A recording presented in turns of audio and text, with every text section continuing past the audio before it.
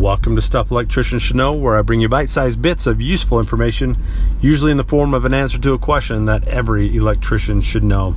I'm your host, John Workman, and thanks for tuning in to today's episode of the 30 Days of Cody.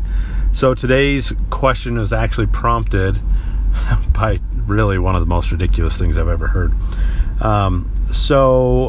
Was talking to somebody the other day, and they said that a local inspector told them that whenever a GFI tripped, it needed to be replaced because they were not good after they tripped.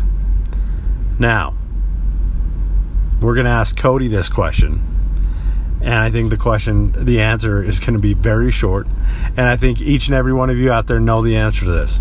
But let's go ahead and ask Cody anyways. Cody,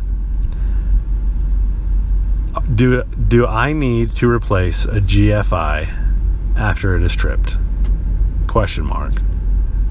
Wait for a second, and we're going to return the answer. No.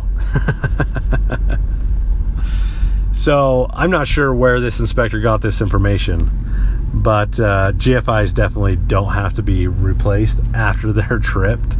They're made to protect and to trip over and over and over again.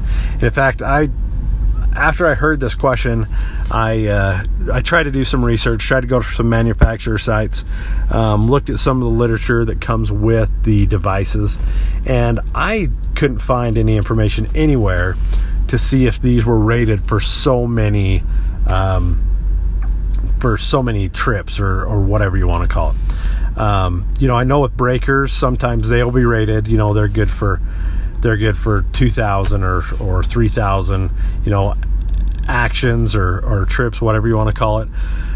But I could not find anywhere where a GFI was only rated for so many trips.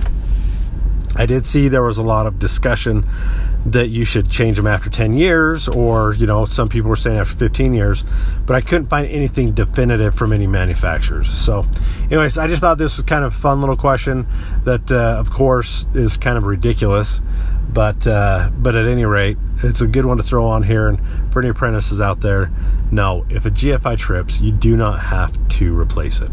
That's why there's the reset button on the device or on the breaker. So thanks for tuning in. I really appreciate it. Hopefully you're getting a lot of value from the 30 Days of Cody, and hopefully you've gone over to electricianslibrary.com/Cody, Codey, and learn more about Cody.